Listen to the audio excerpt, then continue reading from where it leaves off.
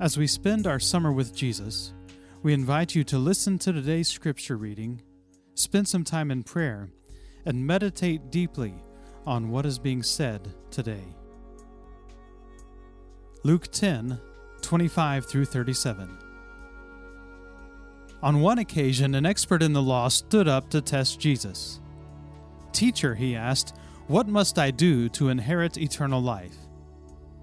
"What is written in the law?" he replied. "How do you read it?" He answered, "Love the Lord your God with all your heart and with all your soul and with all your strength and with all your mind, and love your neighbor as yourself." "You have answered correctly," Jesus replied. "Do this, and you will live." But he wanted to justify himself, so he asked Jesus, "And who is my neighbor?"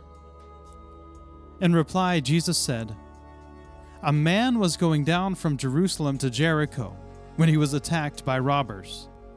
They stripped him of his clothes, beat him, and went away, leaving him half dead. A priest happened to be going down the same road, and when he saw the man, he passed by on the other side. So too a Levite, when he came to the place and saw him, passed by on the other side.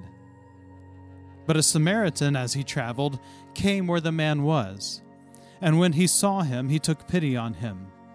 He went to him and bandaged his wounds, pouring on oil and wine. Then he put the man on his own donkey, brought him to an inn, and took care of him. The next day he took out 2 denarii and gave them to the innkeeper.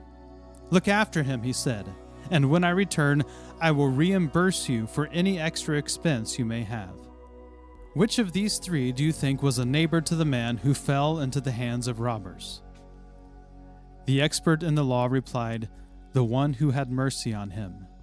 Jesus told him, "Go and do likewise."